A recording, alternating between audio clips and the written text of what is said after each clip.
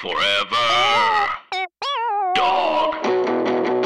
Black people being black people that are not black people from the hood is something that we all knew intimately. But to the larger audience, it was revolutionary. You know what I mean? And so we were always laughing about it. We were like, this is crazy how, like, this is, but they'll see, they're going to like the movie, it's going to be great. And weren't we shocked when the movie came out and we had a really great, African American audience, but we found out that other people were like, well, it seems like a movie just for black people, so we're not going. Welcome to Household Faces, the podcast where a character actor interviews other character actors. I'm your host, John Ross Bowie. You might know me from The Big Bang Theory or Speechless or the 2008 comedy Sex Drive. Our guest this week is Harold Perrineau. Where to start? Lost, Romeo and Juliet, The Best Man, a ton of interesting theater, Claws, which if you haven't checked out, you really, really should. Oz. He has done so much work that has changed the temperature of show business that it's really a delight to talk to him. From Brooklyn to Hawaii and back again, we cover a lot of ground in this episode. Strap in. Please welcome Harold Perrineau.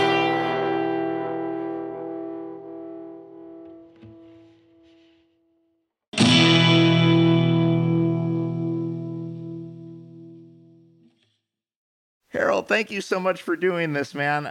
It's so nice to see you. I gotta do the requisite Lost questions. We're not going to spend the whole hour on it, I promise you. But how did the role of Michael come into your lap? And then the question I ask all Lost alums: how much did you know in advance? Like how much were they able to tell you, like, oh, by the way, this is down the pike? Or were they, as rumors have suggested, winging it as they went along? That's why I don't have an answer to, but I'll tell you, Mike. Fair enough. That's politically wise of you. Go ahead. So I was in LA at the time, and I was doing a play called Top Dog Underdog at the Amundsen. Who was your other half for that? Lawrence Gilliard. Oh wow! Wow! Yeah. So we had been on tour with Top Dog Underdog, and while we were here, we were auditioning for all the pilots that were going down in LA at the time, and I had gotten really close on a pilot. I so close. I mean, the director talked to the cast members, the whole thing. I thought for sure I had it, and it all went away. So then I got a call about this audition for a show that's kind of like Gilligan's Island, not really. They were on an island. Nobody knows how they got there. The plane crashed. We don't know much else about it. And I was like, oh, fine. I might go. I don't know. I have a show this night. I was committed at some point to not go. I was just going to drive to the theater and get warmed up. And then at the last minute, I was like, look, I'm here in LA. Let's go. And I auditioned. And I turned around and I went to the studio. And there was J.J. Abrams and Brian Burke and was Damon, and I think Damon Lindelof was there as well. I was just trying to remember. And yeah, they were all there. They're like, yeah, we have this thing. He's your dad, and so like, let's see what you got. And so I auditioned, and they said they'd heard a lot about me because I worked with Tom Fontana, and they were friends of his. And I was like, oh, okay, oh right, of cool. course. And then I left. Yeah. And then I left and I just went to the theater and I forgot about it. And then the next day, I got a call back. I said, you're going to have a call back. It's going to be with the studio. It's it's for the role you auditioned for. I was like, cool. So I really went over it. And I showed up for like my screen test audition, and Brian Burke walked up to me and says, we only called you back, so don't fuck it up. I was like, oh, okay. You never only call one person back. And you never do that. They never do that. never do that. And I went in, and voila, I got the job. That's how I wound up on the show. Well, that's so interesting. We're gonna hang on. I gotta hang on that for one moment though, because we have a ton of actors who listen to the show in various stages of their careers, and I can't impress upon them enough the rarefied air we're talking about here. I mean, the whole deal with producers is they want to cover their asses. They want to make sure that their show goes to series, so they will bring in occasionally 3 or 4, sometimes as many as 5. Yep. Once in Yep. a great while for a less significant role, 2, but that's very rarely the Right. case because everyone's terrified is the thing. Everyone wants to keep their job, and everyone look at all these Exactly. options. We could go this way. We could, Or that way. We can go but upside down or sideways. yeah, there's a million colors of the rainbow here, and so that is really striking and how Yeah. flattering. So when you hear that, do you go, "Oh, this is in the bag," or do you go, "This is mine to lose"? Is is the glass half full or half empty at that point? The glass is fully half empty. Okay, It's just like okay, so we're the I took same it to person. heart. We're exactly the Yeah, same I took person. it to Got it. heart. I Okay. was like, oh man, I better not fuck this up. Like, that's what he said. Don't fuck it up. Oh, Jesus, Brian. Oh, no, I'm just in my head. But I just focused up. It's like, look, let's go get this job. Let's just go do what we did. We were close before. You can focus up and do it. And I just went in there and did it. And like you said, there's always a bunch of other guys there, and I had already psyched myself up that like, how do you deal with it? How do you talk to other people? Most guys are just like, hey, what's going on? We're auditioning for the same role. Every once in a while, you get a guy who's just so competitive that it makes it uncomfortable being in the same room. So I Yeah. was gearing up for that. I had done it all season. And it is rarefied air. It had never happened before and has never happened again. Like it was like that. Nobody's ever like no matter what I've done. I've done small roles and I've shown up and there are 4 guys deep and me. So anyway, so yeah, that you're right about that rarefied air. And yeah, I just focused up and went in and it was right. They had sway. They liked me. They wanted me. It was it was J.J. Abrams. He got what he wanted. And so I was glad it was me this time. So how much did you know? How far ahead did they warn you of stuff? This is coming down the pike. This is what This is what we have planned for you. You're shaking your head already. Okay. Yeah. You usually got about a week, Wow. which like it takes about like 8 days or so to film an episode. And when you're toward the end of that episode, close to the end, you get the next one, and that's really how far it is. And I tell people this one story. I've told it a few times. In the final episodes of the first season, what they did because they didn't want any of the information to get out. So they sent us the script. At the end of the script, there were like 10 pages that were gone. It starts. We're on a raft, and then I see that Michael is screaming walls, and I don't know what happens in between there. Right? I'm like, oh, this is going to be interesting. So they pick us up, the crack of dawn. We go out to the marina, and I'm like, right, we're on a raft. Cool, cool, cool. They go, let me tell you what's going to happen, Zach Bender, who I'm working with now. So you guys are on this raft. While you're on the raft, you look out, you see a boat. There are other guys. You're like, oh wow, there are other people. Yeah. You see these other guys. You wave to them. They wave to you. They come over. They beat you up. They pick you up. They throw you in the water. They take your kid and they go. And I just stop. And I raise my hand. He goes, hey, what's up, Harold? I was like, yeah, I can't swim. Harold, He just looks at me like, what did you say? I can't swim. You see so him grab his you're phone. 20 I know, guys, episodes. 40 years old. He can't swim. You're 22 episodes into a Hawaii gig, and they have just found this out. Yeah. Look, we were stuck on an island. We weren't going anywhere. There wasn't any getting off. You know what I mean? And then they were like, oh, we're building a raft. I was like, oh, that's cool. But who knew they were going to throw you in the actual ocean?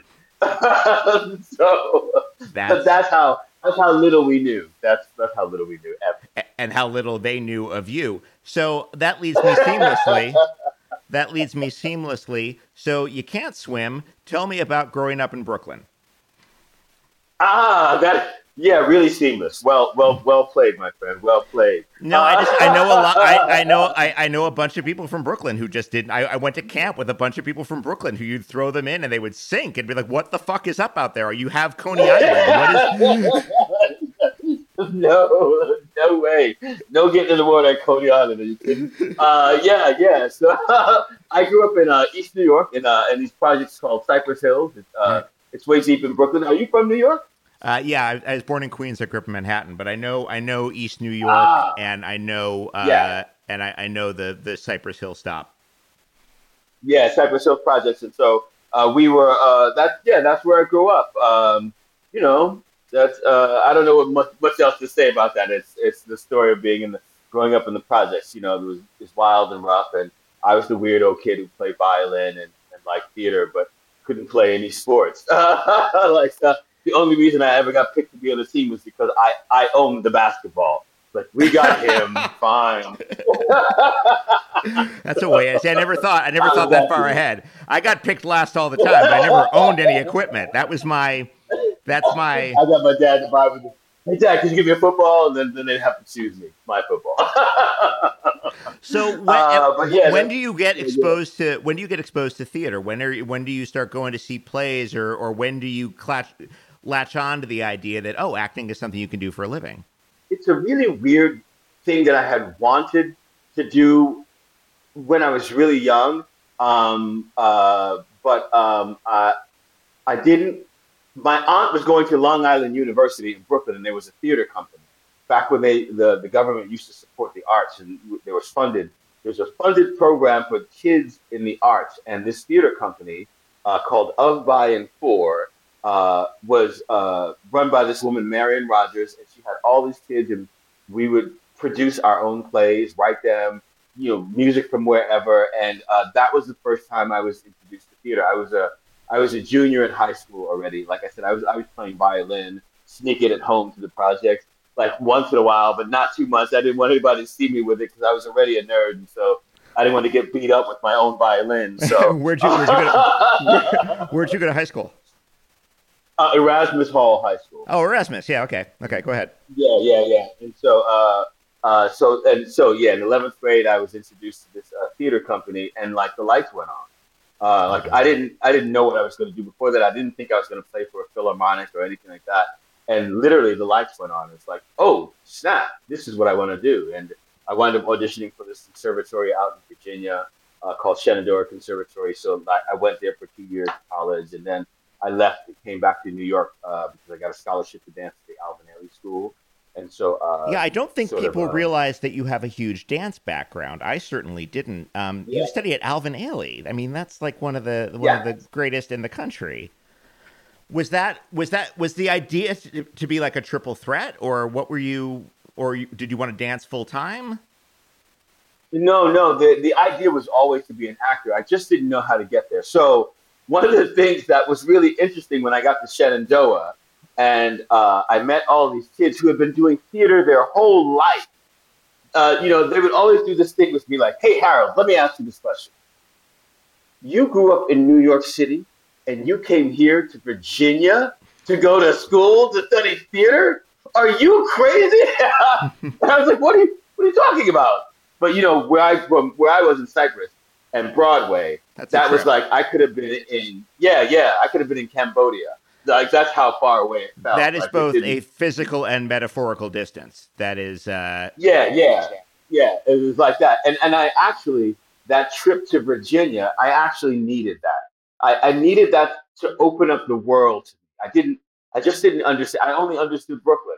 I didn't understand much of anything else, and that really opened up the world to me. So that couple of years there at Shenandoah was actually fully necessary for me. And then, like I said, then I was like, yeah, what am I doing in this little town? And so I got a scholarship at the Alvin Ailey School. Not like, hey, give me a scholarship. Like I worked my ass off and went back and got a scholarship, and like I was working part time before, and I got the scholarship, and so then I danced there for a couple of years and had a dance career, all trying to be an actor.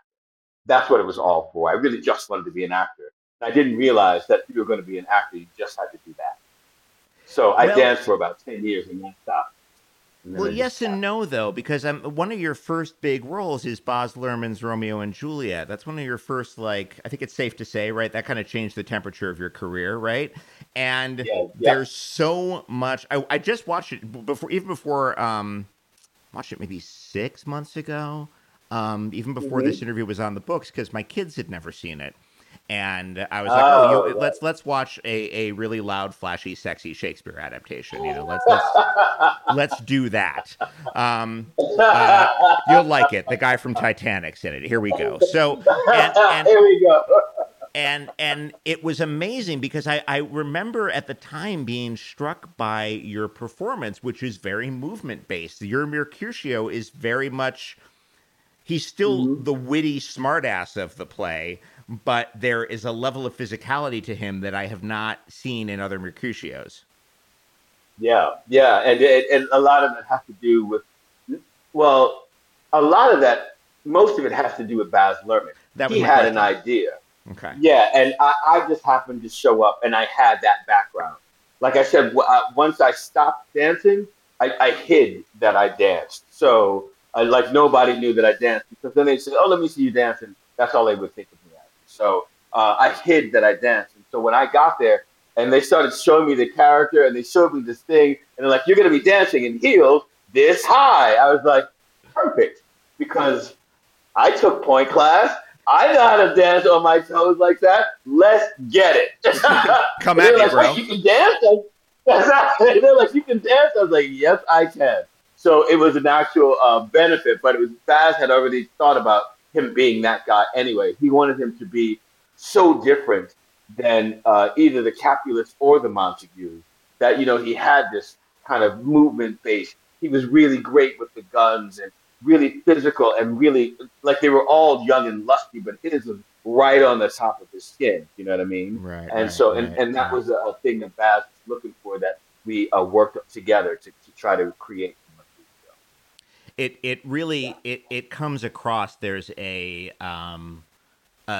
grace and a sort of firework quality to him, and then when that's extinguished, you really feel it, and you also, it's always the hard part of that story is always we've got to let ourselves have room for Romeo or Tony to have the rage, in order to Right, kill. Our right, romantic lead has to kill someone, and that's a big jump. So the right, Mercutio has to be, it has to be a certain kind of awesome. You've got to right. really You miss have to this guy. Yeah, that's right, so. What was right. it? What was it like?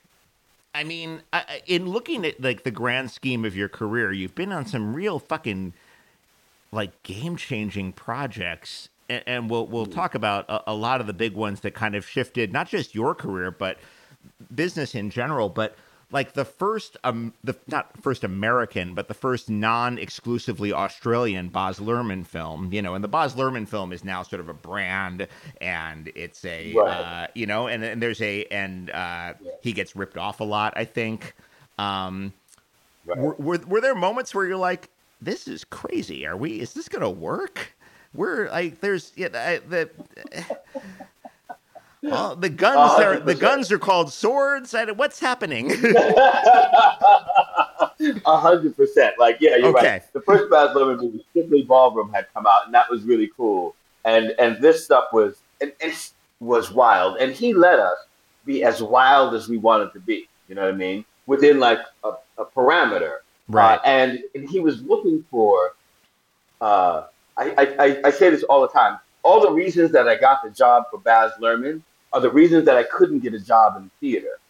The way that I spoke, the way that the words came out of my mouth, my standard American diction wasn't always so on point. But what he was looking for was not standard American speech. He was looking for a sound from New York. He was looking for a thing. All of that came out of my mouth really easily. So then doing the Queen Mab like that, that's what he wanted, and that's why I was like, oh, this is exactly what I thought Shakespeare was. Like I always think that Shakespeare really crosses all kind of cultures. That it's really only about the human condition, whether you're rich or poor or young or in love or not and hate. Like it's really about the human condition. So him looking for that kind of language was really special for me and really really helpful. I've sort of lost the point of all of this. Well, it was interesting. Well, you were saying that Yes, how but the you Baz didn't have Luhrmann, the declamatory quality that you feel was keeping you out right, of theatrical of theater. Shakespeare. Okay. Right. And so I think that's I think all those things work, and that's in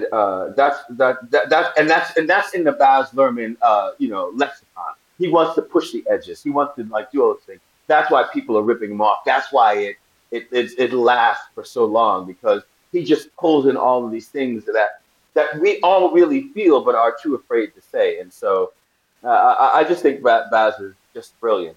I think he's a brilliant guy, and I felt really fortunate to be able to work with him in this thing, and him to work with me, you know, in the capacity that I had.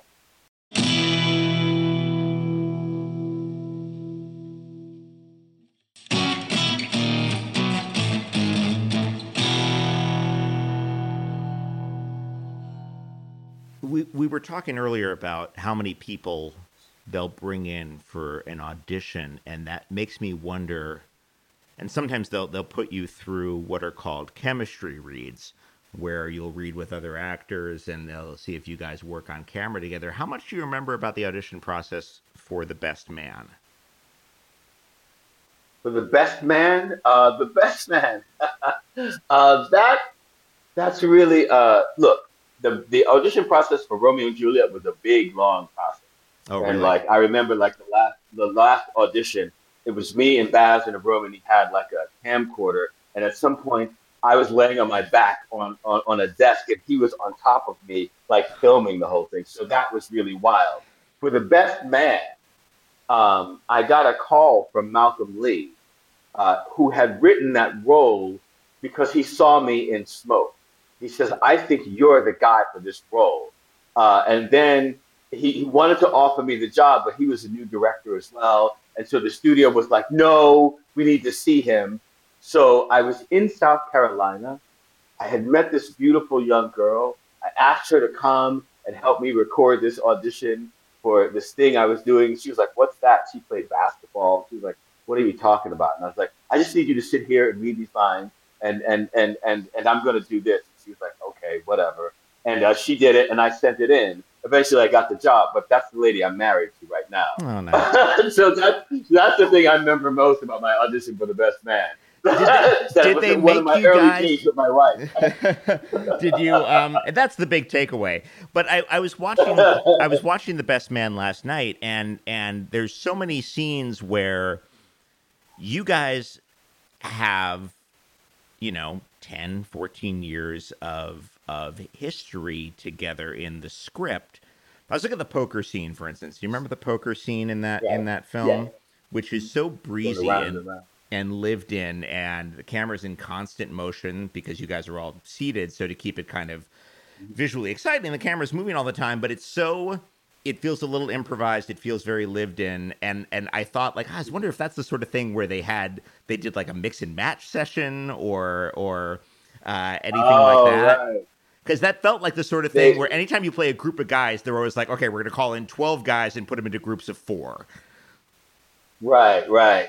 They didn't. That's I so think weird. again, this was one of those things that like Malcolm had written parts for people, and some of the people he got, and some he didn't, and but everybody was pretty up and coming. Tay had done Stella, how Stella got a groove back. Morris Chestnut still had all the fame from Boys in the Hood, all the things he was doing. Terrence Howard was just killing the game, doing everything he had done. I had just done Romeo and Juliet. Nia Long is Nia Long. There's nothing Sure. really to say.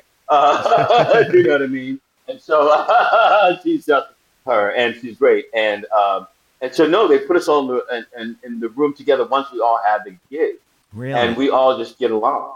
It worked. We all just right away got along. That's so That's great. I it. mean, it's also a Yeah, testament to like what a colossal waste of time chemistry reads can be sometimes. yeah. Exactly. Like you don't really always need them. You get four really good actors together; they can pretend that they love each other, and it'll be fine. Um, I was trying to. I remember when that film came out, and I remember it being a big deal on a couple of fronts because here was a major studio romantic comedy drama with a cast. The four male leads are black, and most of the time that would be an indie, or it'd be a studio film, but there'd be a crime element, or there'd be Right. a rather intense social message in it. And this is just a story about four friends, and how weird your 20s are, and and and I remember not fully understanding why that was historic at the time. I hate to admit that, but Right. it was. Yeah, It yeah, really yeah. and then it opened up the door to a bunch of there were all these great romantic comedies and ensemble pieces that started to come out around the turn of the century there, because you had those and all the Sanaa Lathan movies that followed that. Love Jones, Love and Basketball, all of those came All out. those get The Brown Wood, Sugar. all of them. Brown And Sugar, yeah. yeah, and it's did you guys have a sense that, like, oh wow, this is a paradigm shift. Something different is happening on this film. Well, we when we were doing the film, we understood the paradigm shift because all the things that you're saying, and not to get overly political, because it gets really Knock tricky yourself sometimes to out. get overly political. But just black people being black people that are not black people from the hood is something that we all knew intimately. But to the larger audience, it was revolutionary. You know what I mean? And so we were always laughing about it. We were like, "This is crazy! How like this is?" But they'll see. They're gonna like the movie. It's gonna be great. And weren't we shocked when the movie came out and we had a really great, African American audience, but we found out that other people were like, "Well, it seems like a movie just for black people, so we're not going." And it was like, wait, time out. Like, what's happening? What are we talking about here? Like, this is about four friends in college. One of them wrote a book. One of them was on his. One of them dad owns a business and he's going to inherit it. Like the other guy's a lawyer and he gave up. It's like it's a full American story. This is nothing particularly African American. It is just an American story, And they and have all really it nice was apartments.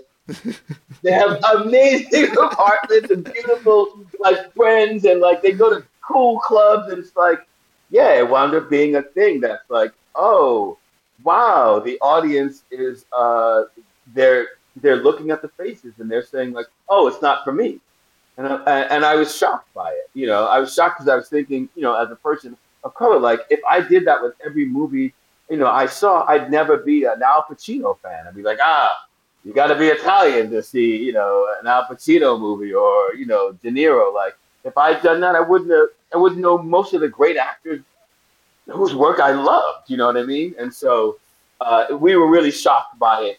But yes, it was revolutionary But at it the did it time, did and well. we It felt did it. well, and it earned a It did sequel. really well. Yeah, and that's It that's the did. It beautiful did. thing. But I was watching it, Yeah. and um, I was here's what was interesting to me in the late '90s. We Hmm. The word representation was not being used in white spaces. I'm your man on the inside. Right. Take it from me. It just was not a thing that was. It was Nobody's not. like It was not a thing that was being said, and that's not great, but that's the truth. And so, what's interesting about this movie is that it is able to show the full range of the human experience, because it isn't like, well, we've got this one black guy in the film, so he has to be a saint. Right, exactly right. Exactly. And that Right. and I just feel like as an actor, that's got to be so, because you're all so fucking complicated in that movie.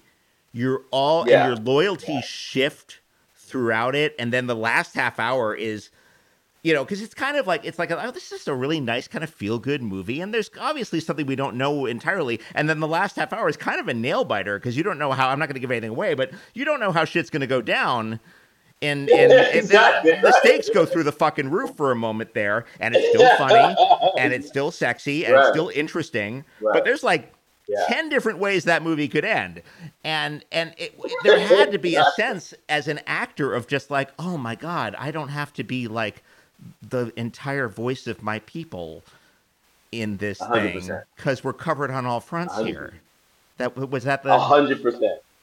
100%. We all felt like that. It was like I said, these people weren't foreign to us, and so it was really nice to actually be on set where you don't have to carry the burden of like I have to be the magical Negro in this thing and make sure that everybody like likes me and like I do something great, and so they give us free whatever it is, you know what I mean? And so it was really we thought it was really special, and the really great thing about it is that all those other movies did come out, and all those other actors and all those writers and directors got a chance to actually do stuff, and that was the beginning of that, like the black romantic comedies that all came out in like the '90s and the early aughts. It was Were you really guys? You full were of stuff. right after Soul Food, right before Soul Food. I feel like you were We right. were I think we were right before Soul Food. I Okay. think we were right before Soul Food. Yeah, I think Soul Food came after. I So I think remember it seeing did. Soul Food in the theater, and it was a similar milieu of like this sort of upper middle class family, Yeah, and its wide ranging things. So, but yeah. yeah, We were that right was a before really Soul interesting shift. So how Food. crazy is it to go from, and I no, I don't have my date right. So are you on a break from Oz when you shoot Best Man? Is that right? Yeah. They're kind of Yes. contemporaneous there. Yes, yeah, because Oz in that was also a game changer for a number of reasons. Being like the first dramatic show on a cable network, Imagine and that, an and being hour-long drama, a prestige hour-long drama with a great cast on a cable network. The mind boggles. This will never work. it'll never work. It'll never work. I remember the execs used to come on set for Oz, and they go, "What are they doing?" It's like, "Oh, he just gave that guy a blowjob, and now he's gonna break his neck." Yeah, there it is. Right. They just go like, "Okay, oh yeah," and just walk out. So, Because we but don't one of have the other things. advertisers. We don't have advertisers. We have no one to answer to. It's the fucking Wild West. Subscription, go crazy.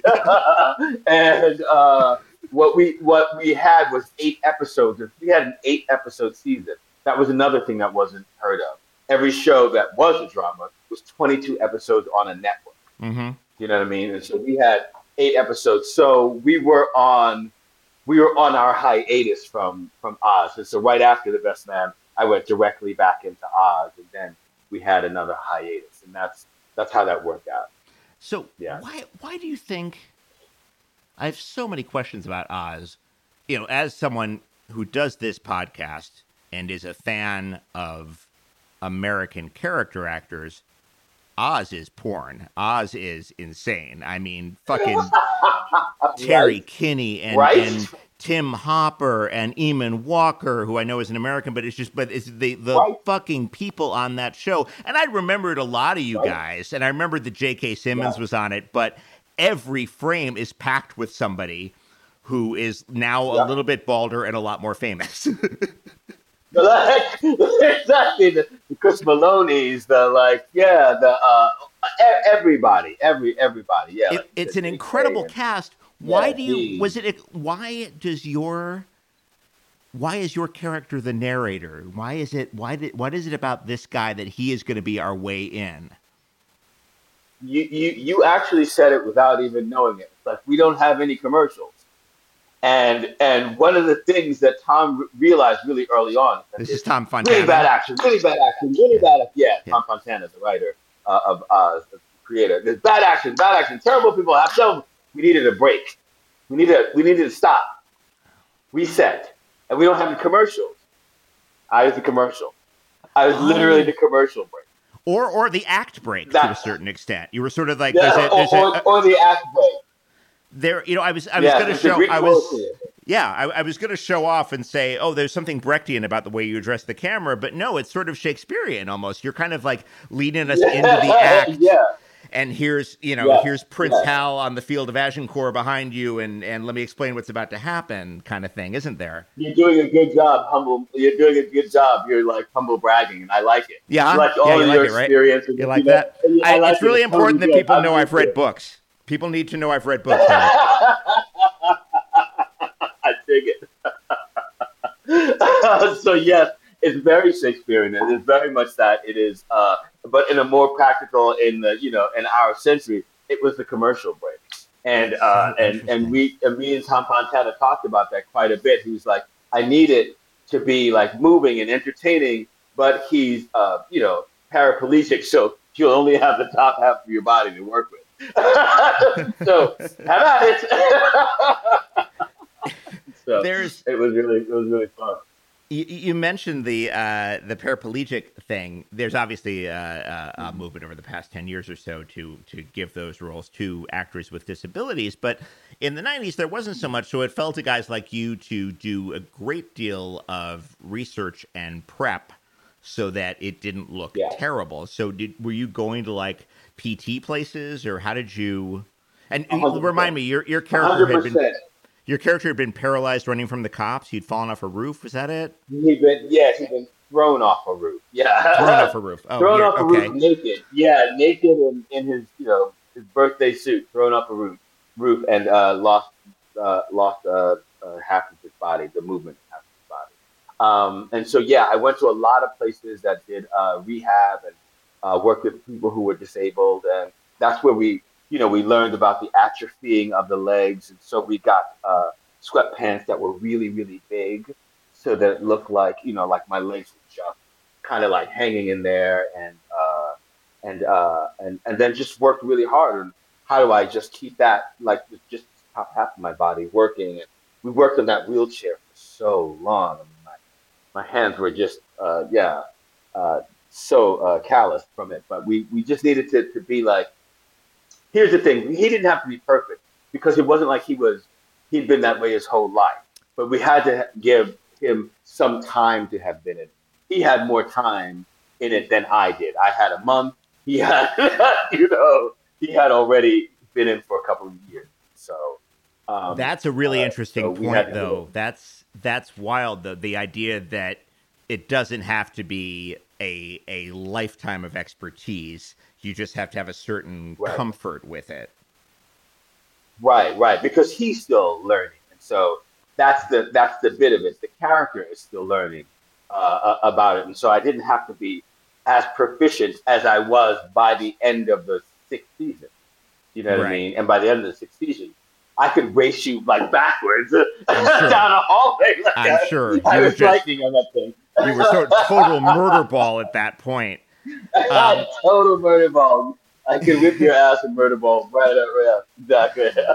it is wild to think about. I don't feel that Oz gets the credit for opening up the this golden age of TV that can deal with extremely difficult subjects. In this case, prison Right, reform. right, There's a ton of obvious racial issues in there. right. It doesn't quite, because 2 years later it beats The Sopranos to the air by 2 years. You guys are Yes. 2 years ahead of The Yeah. Sopranos. Edie Falco is a Yeah. throwaway security guard in Oz, which is fucking mind Yeah. blowing. Exactly. They could burn off Edie Falco in like, oh, you're going to say one thing. You're like Right. one of the two women in this episode. You're going to say one line in an episode, and that's your job. But you Yes. can see the roots Edie of The Falco. Sopranos, of The Wire, of you Right. even see a little West Wing in there in the way it's like we're Right. going to talk about like the nuts and bolts of American society at its best and its Right. worst. Um, were you I'm trying to figure out what I'm asking here. Was there a sense that we are completely breaking new ground here? Was there a sense of like, why don't more people realize how awesome this show is? Because I was watching it again for the first time in 20 years and was like, this show's amazing. Why isn't it spoken of in the same reverent tones as these others? And I don't mean Yeah. to, I don't mean to make No, no, it to you're right. diminish its mark, because it made a mark, and Yeah, yet, yeah. No, you're right. Yet I think it is precisely because of all the things that you're talking about. Those are hard subjects to deal with, right? Is prison retribution, or is it rehabilitation, or is it somewhere in the middle? And how are we dealing with these people? Like, are we dealing with them based on their crime or the color of their skin or their the neighborhood they come from? Do we give more deference to wardens who have connections to political figures outside? Do we care about the policies outside? Do we realize that prisoners inside can contact and reach out further than where the walls seem to have them? Those are all hard subjects to deal with. The homosexuality was a big thing in there. I mean, extreme racism, not a little bit, like extreme hatred and racism on both sides. All things that are really hard to sit down and look at, but done brilliantly. So I for one think Oz doesn't get, not because I'm in it. I actually think Tom Fontana, who created it, doesn't get what he deserves as far as the accolades he deserves for that show, because it really did change the game. Now, all that being said, we did a screening of the first episode of Oz, and I could say maybe for almost everybody, we walked out of there going, "Well, that was a nice career. It's over now. Nice knowing you all. Take care." You know what I mean? Like that first episode, there's a guy peeing on the box, and the box is like rolling around, and there's like I don't know. I think somewhere in that first season, Lee Tergesen has a fight with J.K. and he puts a bench over his neck and pulls his pants down, and Takes shits in his his shit on face. his We're like, face. Yeah, dumps on his face. Yeah. yeah, yeah. We can just kiss the rest of our career goodbye. Like no one's gonna ever hire any of us ever again. Like we were all a little like, okay, well, we tried it. It was an experiment, and then it kept going. Each year they picked us up again, and like you said, it didn't turn into The Sopranos, but they picked us up again, and they picked us up again, and we were just that little show at some point that could. We were just those guys over there doing Oz, that crazy little show on HBO, and and that's where we sat for a long time. We sat kind of in that box, and then everybody. And it's really weird, like you said. Chris Maloney's there, J.K. is there, Lee Tergesen. I mean, everybody. Edie fucking Falco, like you know what I mean. And it took a minute, and everybody just kind of just exploded outside after that. So I remember one weird thing. There's a weird little bit of cross promotion in the early 2000s where they had the gay couple on 6 Feet Under, like making up from a fight, and one guy says to the other, "Come on, let's just go watch Oz." And I was like, that's their show. That's that's nice. How sweet is that? That's just a lot of penises on Oz. Everybody's right. Penis is on Oz. God bless him. That's great. That's so cute. That's the cutest thing about Oz right now is these two guys who watch it. What was it? I have to ask. She's back in the zeitgeist. Thank God. What was it like working with Rita Moreno so much? Oh man, I gotta look. I don't have enough words to express how the joy, the excitement, the thankfulness I have for Rita Moreno. First, when I was growing up, one of my favorite movies ever in the world was West Side Story. Sure. Like, you ask anybody who knew me growing up, they'd be like, "Oh yeah, I'm a Harold Jr." They go like, "Oh yeah, Junior likes shit like West Side Story. That motherfucker's crazy." But like as my show, and so Rita came on, and we all just lost our minds. We were all like, "What the hell? What's happening on this little show? Like, what's happening?" And I remember the first season we were having the closing the end of season wrap party, and I walked into this party, kind of feeling myself. I'd done my first season of the show, and somebody screamed, "Harold! Harold!" And I turn around, and it's Rita fucking Moreno, and I almost collapsed. And I went and I was talking to her. She had her arms around me and she was talking, and to this day, like I still can't believe it. But she's been so helpful, like talking to me about being an actor, talking about her career as an actor, as a woman of color, as like the amount of information she gave to us, and love and respect, and I just don't have enough words for the gratitude that I have for you.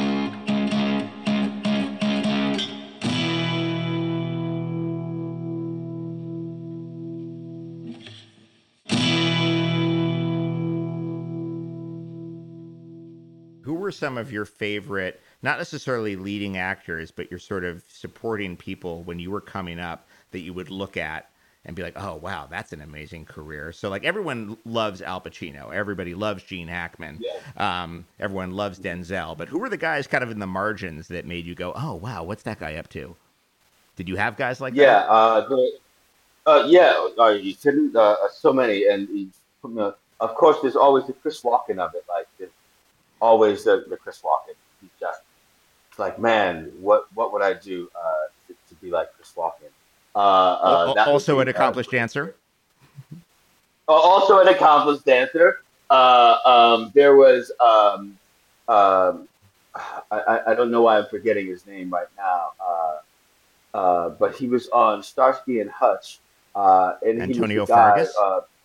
Antonio Fargas. I just almost lost my mind. It would be Antonio Fargas, and for me, Glenn Turman, who I've seen in Cooley High, just always like putting it down. Glenn Turman and also Joe Morton. So all these Oh, guys were guys that I was looking at, and I was just like, man, like what the hell? Like what would I do to be like these guys that are just constantly turning like in the work over and over and over again. I have been So yeah, those hounding are Joe the Morton, people that hounding Joe Morton for this thing. Oh, oh really?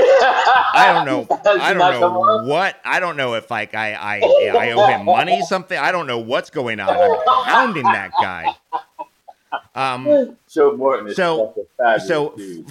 fun trivia, which is going to lead me to my next. Lance Hendrickson. Ooh, Oh, Lance Henriksen. the Lance. Yeah. Oh man, good God, just all these people. Anyway, go. Sorry, your next So one. you like those guys with like those super intense eyes. Like you like that's kind of you're like really it's all like here, you know? Yeah, Those are your exactly. guys. So Exactly. legend holds that Glenn Turman was on a really short list for Han Solo. Oh, Yeah, really? right? Yeah. Legend holds. Now Wow. I don't. That's Right. that's it. It's the internet, so who knows? But I have heard that Glenn Turman was Right. on a super short list for Han Solo, which leads me to Wow. ask Wouldn't that have you: been wouldn't that been a complete fucking shift of everything in 1977? good? Yeah, that would have been. Woo! Wow. Right? Wow. Wow. Um, Yeah, yeah, yeah. Just doing because wow. Yeah. as you just said, he's coming off Cooley High. He's hot as fuck right now. Um, Right. Right. Right. and they interestingly, instead of going to Cooley High, went to American Graffiti. Conversation for another time. Anyway, are there are there roles that got away from you? Is there are there? You don't have to be. It's nothing that you have to be like bitter about. But are there stuff where you're like, oh, Right. I was this fucking close? Yeah. Are there aren't a ton of them. Oh, okay. So you just book I'm trying everything. to Well, I'm good trying for to you. think. This interview's over. No. It's not that. I certainly just didn't book everything. There's a lot of roles that like, when uh, there were a lot of roles that just didn't wind up just not going my way, and I thought that they were a joke. What's Tupac's first movie? Juice. Um, Juice. When Juice was happening, I felt like sure I could work this out, and it just wasn't like anywhere in my. I got close, and then it was all gone. I remember going to like one of the final auditions for the Broadway play of Angels in America that went to Jeffrey Wright. Oh, So certainly wow. there are lots of places. Yeah, so there are lots of things that Basquiat that Jeffrey Wright did. So there are lots of them that I missed out on. What I was trying to say is that I actually have been quite fortunate in my own right. So like I don't want to seem like some like, oh yeah, I wish I could have done that because I've actually been wildly fortunate. You know what I Oh mean? no, But there definitely yeah. certainly are a couple of things that No, could have like, I ooh, that would asked have been that dope. question. I asked that question just because I think it's good for young actors to hear. And I Right. also think it's kind of, this is a really geeky thing to say, but I think it's kind of fun to have a sort of Marvel multiverse where you are Basquiat and John Carroll Lynch is Walter White and Mackenzie Aston is the lead in Titanic. I'm going off of things that people have told me. Dylan Baker is the lead on The American Office. You know, we've had a bunch of instances, right? Yeah. It's That's really really cool. interesting to think about all these different timelines, right? Exactly. The multiverse. I want to get back to the idea of the topic of portraying disability again. I watched Claws for the first time, which was, I gotta say, not. I don't think it was correctly marketed, that show. It looked to me like, oh, this is like kind of a fun workplace comedy, and it's breaking fucking bad. And I was not led to understand that from the advertising. Yeah, you play a neuroatypical character on that. Was that also because that's an easy thing to fuck up. That can turn into caricature dangerously close. And you brought So some bad. real fucking nuance to it. How did you go about that? Bad. We talked to everybody who would talk to us. I talked to we had some kids in my daughter's class who were not neurotypical learners, and I talked to them and their parents, and they were nice enough to talk to me through things. I watched every video that I could get my little eyeballs on YouTube. There's a girl who does autism.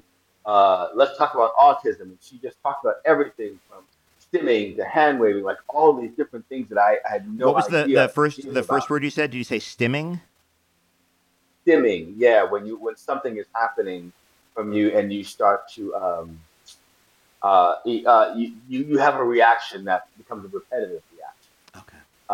But you're just overloaded neurologically, physiologically. You're overloaded, and so you start to you start things start happening. It's called stimming. Okay. And so, so we talked to them. We went to schools. I collaborated with doctors that TNT sent to me, and with the writers, Janine Sherman Barwa. We all just collaborated because we were like, listen, nobody wants to fuck this up at all, at all, because this is, we don't want to be out there like doing some caricature of a person, who's who has basically a learning disability, not even a disability. I don't even know how to say it anymore. Who's a learning difference? Yeah, you know what I mean. Who has a processing difference? Yeah, and so we tried really hard to make sure we did not mess that up. And and I got lucky enough to partnered with Niecy Nash, who's just she's a boss. She's a baller and a boss. And she got to play, and she was the best big sister I could, ever have. Man, we connected. We like totally connected, and she's also one of the funniest people you're ever gonna meet. She's naturally funny, and I am not. I work really hard because I'm always embarrassed about everything. So we talked on the phone a few times. Well, I think, but we talked on the phone a few times. But by the time I got to set, I was so scared that I was going to mess up that I just stayed in the character. And she was trying to communicate with me, but I couldn't. I couldn't stop doing it because I was afraid if I stopped, I was just gonna be I was gonna be out of sorts. And so she's like, okay. She's like, all right, I see what we're doing. And she just jumped right in. And then from that moment on, we were tied together. We were connected. And she let me be scared and do my thing. And then she came and did her thing, and it was magic. But it's a really great show, and it's a great show led by 5 amazing women who are just interesting and diverse and like smart and funny and cool. And it wasn't. I don't think it got, again, another one of those shows that didn't get its just desserts. So I mean, it got 5 seasons is nothing to sneeze at, and it had a definite cult following. I didn't give it the bandwidth because I didn't understand what it was. But it's excellent. I'm going to go back. I'm absolutely going to go back and because you're great, and I'm friends with Jason Antoon. Yeah. Great, and I've worked. I worked with Niecy on. I did a bunch of Reno 911s, and Niecy takes like 30 seconds to call you baby after she's met you. And I was also hella nervous to be, be improvising in front of her, and she just puts you at Right, ease, man. She just has this right. this quality where you're totally safe in front of her. Yeah, she really does. She's fantastic, and yeah, she's amazing. Tuners. That's Yeah, crazy. I do. That's You what we want to talk call about them, tuners. roles that got away? The reason I'm talking to you from my place in Los Angeles is because Jason got the role in Hawaii that I went out for. So I know. his ass is doing NCIS Hawaii, and I'm here And you're talking about doing my podcast. Doing my podcast. which It's fine. I It's am fine. grateful for, my friend. It's I fine. am It's fine. That's a grateful. big move. Hawaii's a lot. It's a lot. You know that. I don't have to It's tell a you. lot. Um, uh, um, Awesome, John. the so we often on this show we will disqualify someone who is the biggest face on the poster. We make the occasional exception. We're catching you just under the wire because I think From is going to change the temperature of your career again. Tell me about it. I've only seen the trailer. It hasn't dropped yet. It probably will be out by the time this episode drops. But the trailer's fucking Right. terrifying. Yeah, yeah, it is. It is terrifying. We're gonna. It drops on the 20th of February. That's when uh, you can see the first episodes on Epics. But we also have a free live streaming on Twitter on the 17th. So I don't know when this is gonna drop, but everybody should know that if you don't have Epics, you can come check us out for free on Twitter. 6 Pacific time, 9 Eastern time, 8 Central, and we're all gonna be there. So from and from your mouth to God's ears, I actually think is another game changer, at least for me. It is a horror film. It's a horror show. I'm not usually horror is not my thing, though. You could say Oz is horror because if you were in Yeah. prison and rape was always just around the corner, it could be horrible. I wouldn't characterize it as high comedy. We can split hairs if we want, but yeah, there's some horrific elements. Jesus, you're smart and funny, John. You are smart and funny. That's very kind. So it is a horror show. There are all the requisite horror things. There are jump scares, and there's blood and gore, and there's guts and people dying and screams and all of the things and monsters. You need to know there are monsters. What the show is about. People who have been lured to this town, and once you're in the town, all roads lead back to the town. There is no escape. And when the sun goes down, the monsters come out to feed.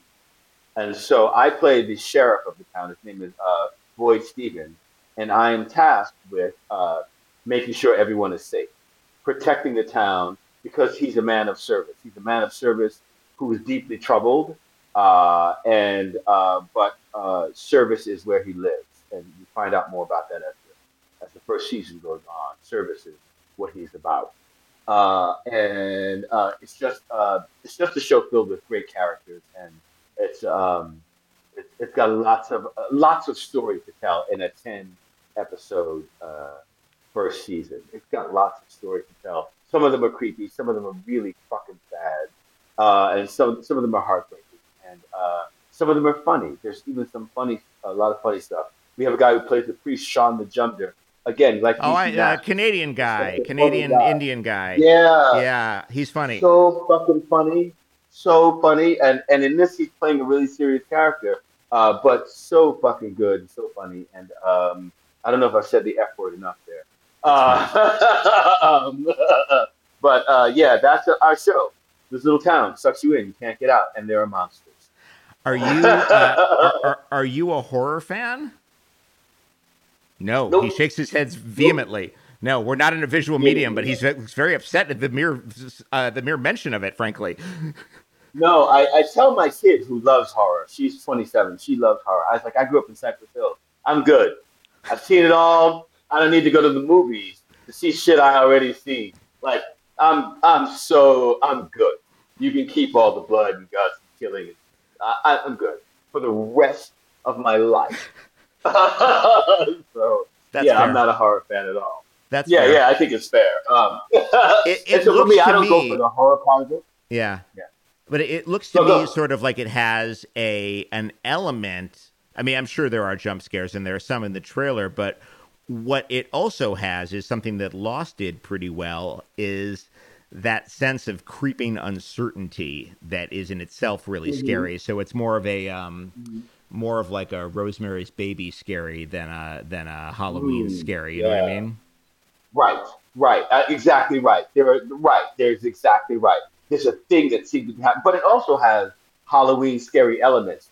Right, We have right. one episode that's pretty much Halloween-esque. You know what I mean? Like it is just filled with that kind of stuff. But yeah, it's more like Roseanne Baby. If you get to see the poster that they have out now, you said you discount like the people sometimes on the poster, but if you look at it, uh, pers- there's a lot of shifting perspective in that one poster. You look at the way he's looking at you and the people behind him and the way the road goes and how the way the town sits. And that's exactly where the show goes. It shifts perspectives quite often. Like you get a little like lost sometimes where you are, like or what's happening or why it's going the way that it is going. But that's what makes it really great. That's what makes it really intriguing. It's not just so straightforward, and you'll get it just from looking at that poster. Like, oh, I got it.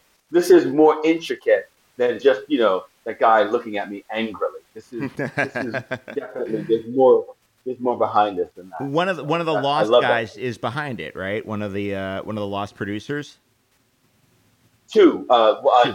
Jack Bender, who was our writer, who was our directing executive producer on Lost. He's the same here on From, and Jeff Pinker, who's our showrunner. He was one of the writers on Lost, but the showrunner on Fringe. I Oh, think for a okay. while show ran Alias. So they're all out of that J.J. Abrams camp of like great artists who know how to like tell stories for television. Like they know how to tell stories. Period. I don't need to qualify it for television. They're just No, but it's these great different though artists and all. because you have to kind of slow your roll a little bit and mete out information. Everything in film is like Hmm. have your goals set by 12 minutes in, you know. Any screenwriting Right, class, it's just like, right, and they've got to have their mission completely laid out at the 30-minute mark. But TV, right, especially nowadays, allows you to give the story a little more breath, a little more breathing room.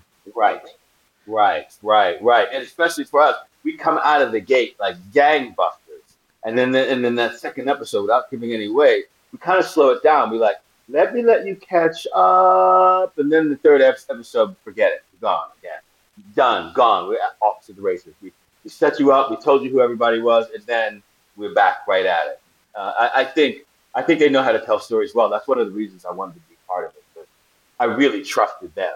I really trusted, like, yeah, after 6 years of Lost, after Mr. Mercedes and Game of Thrones and Fringe, I was like, these fellas, man, they know how to tell stories, and I want to tell stories like that. I don't want it to be a story about like, oh, how is Mary Ellen going to get her next snap this week? You know Right. what I mean? It's not that kind of a horror. So I'm really excited about it. I I really am really excited for you. I feel like we have another game changer on the way here, Harold. Thank you so much for am. doing We'll this, see, man. brother. Thank you. I really appreciate it, man, and I hope to see you around town sometime soon. And that is an episode wrap on Harold Perrineau. He is at Harold Perrineau on Instagram and Twitter, and From is streaming on Epix right now. Forever. Dog. Household Faces is a Forever Dog production. Executive produced by John Ross Bowie, Brett Boehm, Joe Cilio, and Alex Ramsey. Produced by Ben Blacker. For more original podcasts, please visit foreverdogpodcast.com and subscribe to our shows on Apple Podcasts, Spotify, or wherever you get your podcasts. Keep up with the latest Forever Dog news by following us on Twitter and Instagram at Forever Dog Team and liking our page on Facebook. Until next time, when's lunch?